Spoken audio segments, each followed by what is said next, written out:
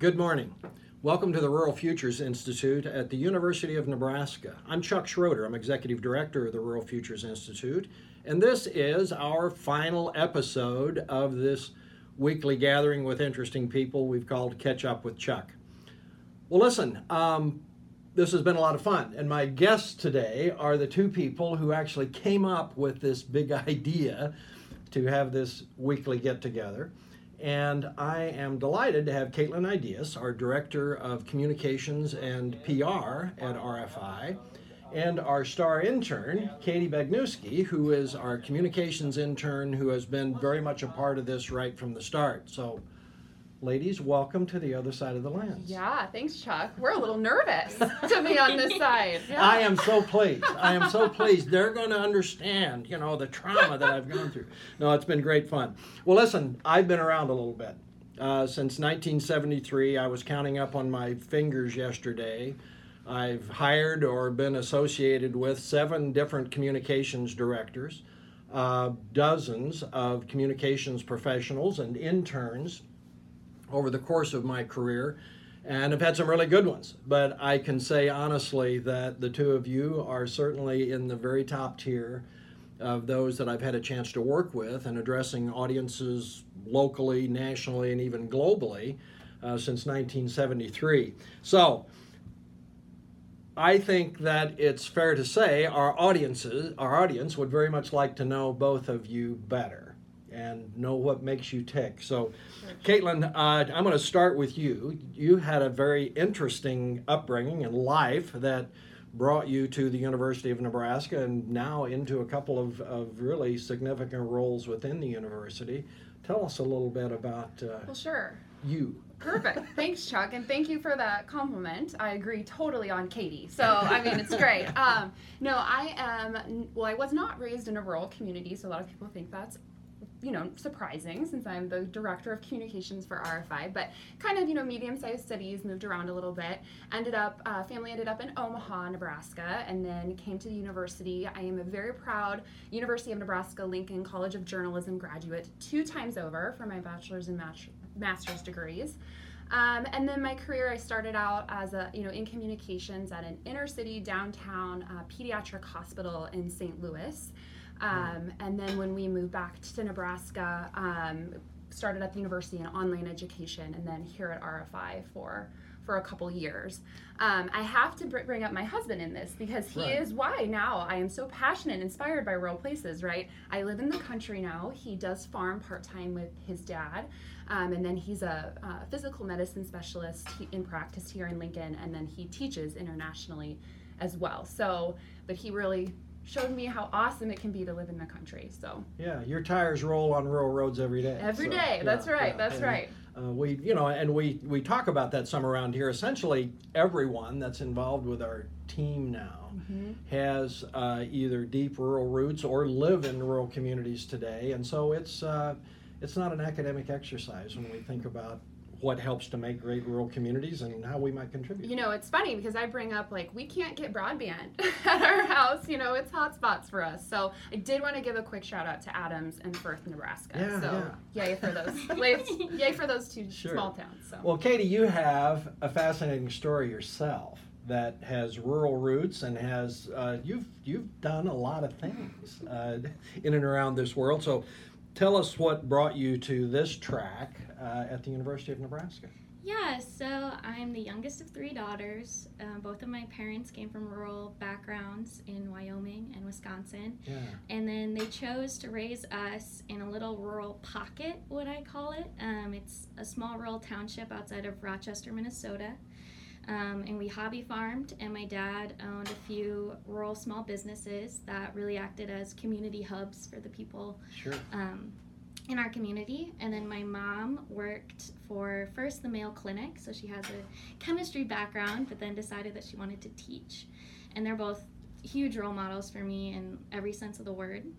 And Rochester, Minnesota is a pretty urbanized place, and I went to school in the city, but then lived in the rural community outside of the city. And I was actually one of the FFA members who signed the charter for our chapter, Wow. and I was really involved in 4-H, and I had a strong ag background, and that's really what led me to the university. I was showing sheep at Exarban in Omaha. Oh. Whoop. Hello. That's the first time Yeah, that's happened. We're live. But, and we decided to come tour Lincoln, and I fell in love with it. I'm an agricultural and environmental sciences communication major, Yeah. and I really care about rural too because of that. But I also think that rural roots aren't needed in order to care about rural places, because we talk Absolutely about, true. rural and urban collaboration, but really that starts with the collaboration of thought between the two communities and the two different types of upbringings in order to push change in both places. So. Absolutely right. Wonderful. I absolutely had to get the showing sheep at Exarban story in there, though, because it's a beautiful part of who you are. And I think it is, the breadth of your experience is reflected in your work here. I think it comes up, shows itself in the various assignments that you've taken. Well, listen, Katelyn, you and I started having conversations more than a year ago about developing a communications vehicle in and around the Rural Futures Institute that was more than a newsletter.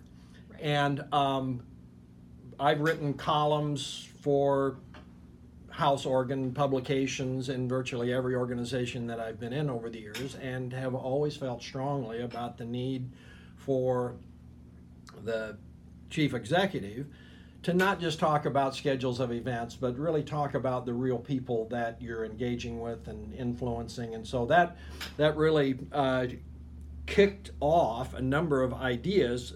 And you came up with Catch Up with Chuck. So I want you to talk a little bit about what you really hope to accomplish on behalf of RFI. I've just been having fun, but Hey now. you had a real job around this thing. Well, it's great. I mean, first and foremost, the real aha moment, Teresa Klein was huge in that aha moment. I mean, she and I really talked a lot about, obviously, Chuck, one of your biggest strengths is how dynamic you are as a speaker. And so we were like, we've got to get you beyond the page or the email. You know what I mean? That's where your strength lies. And so, that's what led us to, okay, how can we do video? And then really for our small team here at RFI, it's how do you create a bigger impact? And a huge way to do that is online. And we knew that at that time, our strongest network was really our Facebook network. Right. And then we also knew that it really had to be frequent. I mean, and that over week was really how you were going to build something. And so all of that kind of came together into a Facebook Live show, and we chose the name Catch Up with Chuck, not Mustard with Chuck, right? So we've gotten a lot of jokes about that. Yeah. We get it. But we also, I think a really big piece of it is we wanted it to be really accessible. The real goal was to be able to pull together the RFI Nexus. And you talked about this in your very first episode, that faculty and researcher, student, community leader in a way that's really comfortable and conversational. And what's so great about Facebook Live is it really allows you to do that. The phone can ring and you'll be fine. It's Right. It's much more casual and real and authentic and genuine. And so that's kind of how it all came together.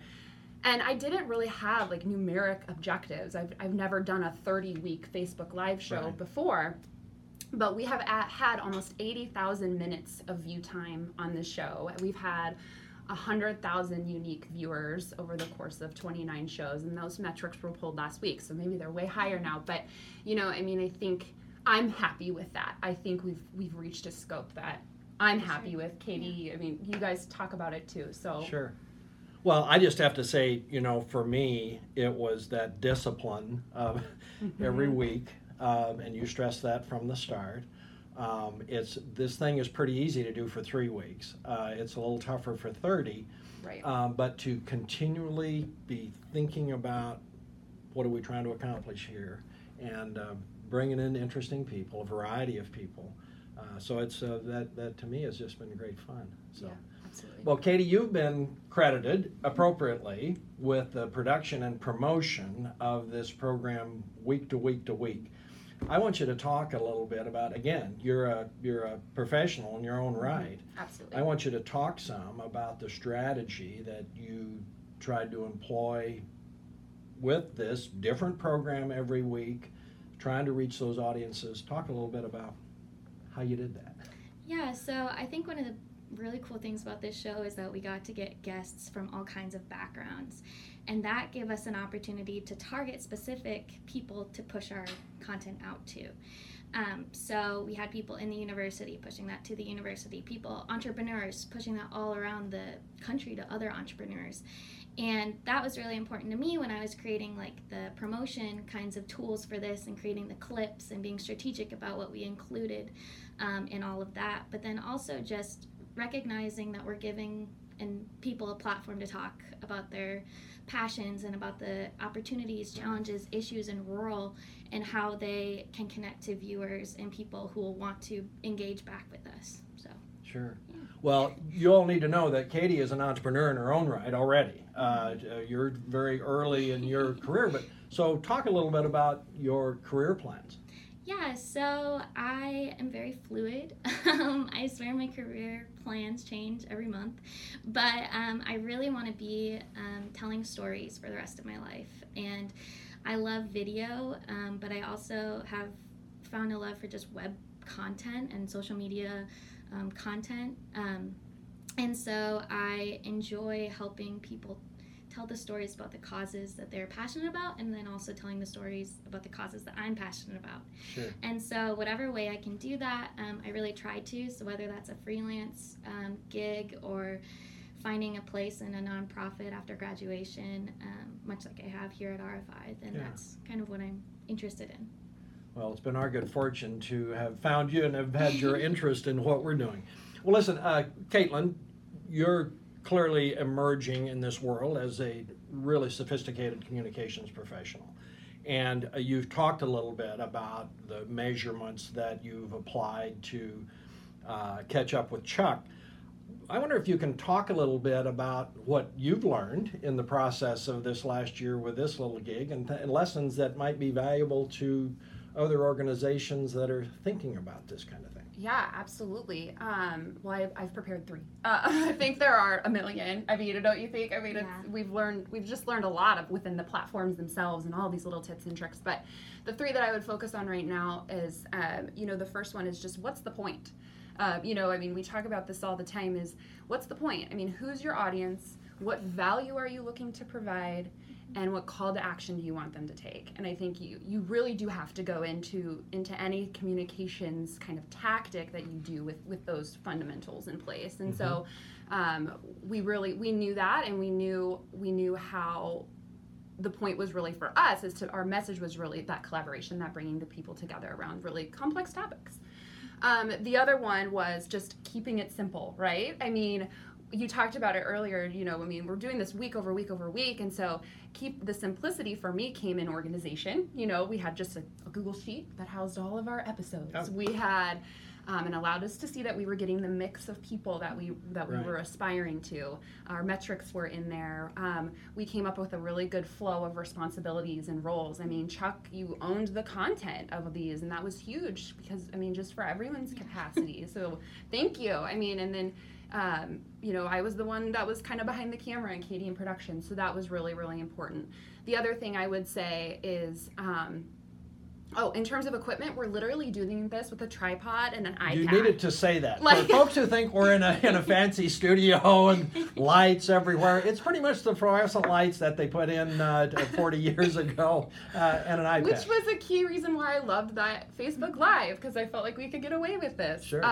So that brings me to the last one, is just start. Just try it. Just do it. I honestly didn't think we'd make it to 30 episodes. That wasn't I don't know.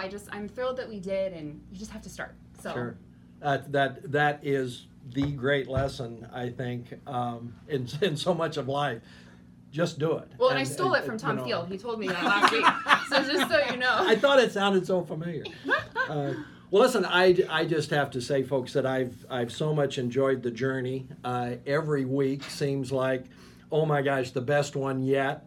So we've been having conversations about, what were special episodes. I think back, the the early conversations that I had with Tom Field, the director of the Engler Agribusiness Entrepreneurship Program, with Lindsay Hastings, who outed herself as my daughter on this show, who is the director of the Nebraska Human Resources Institute. So many themes that they established. We've repeated over and over with our guests from such a broad array of backgrounds.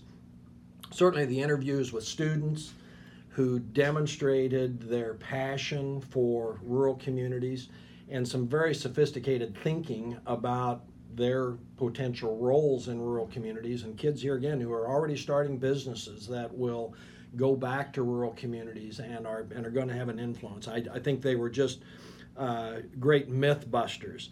And then people like Bob Stoll, who's just been a transformational community leader in his own right in Ord for generations. Rochelle Ray with the student engagement program here at UNL, phenomenal human being. Dr. Helen Fagan, who is now on our team in the service ship realm. They just brought life perspectives that I thought were so valuable, and I want to go back and revisit those episodes time and again. But I'm interested in hearing from the two of you about episodes that you especially enjoyed.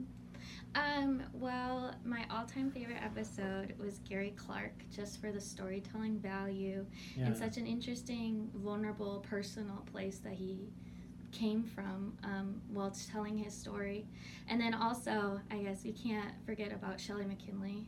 That was incredible absolutely. to have on from Microsoft. From Microsoft to have on this little show. So I know, right? And she was kind of jacked up about it. I thought that was sort of interesting. I agree. Yeah. Well, I'm going to totally cheat on this question because I think it's like every episode has a special place. First and foremost, I just want to thank our guests. Huge thank you. Some of you traveled to be here. Right. We did most episodes here.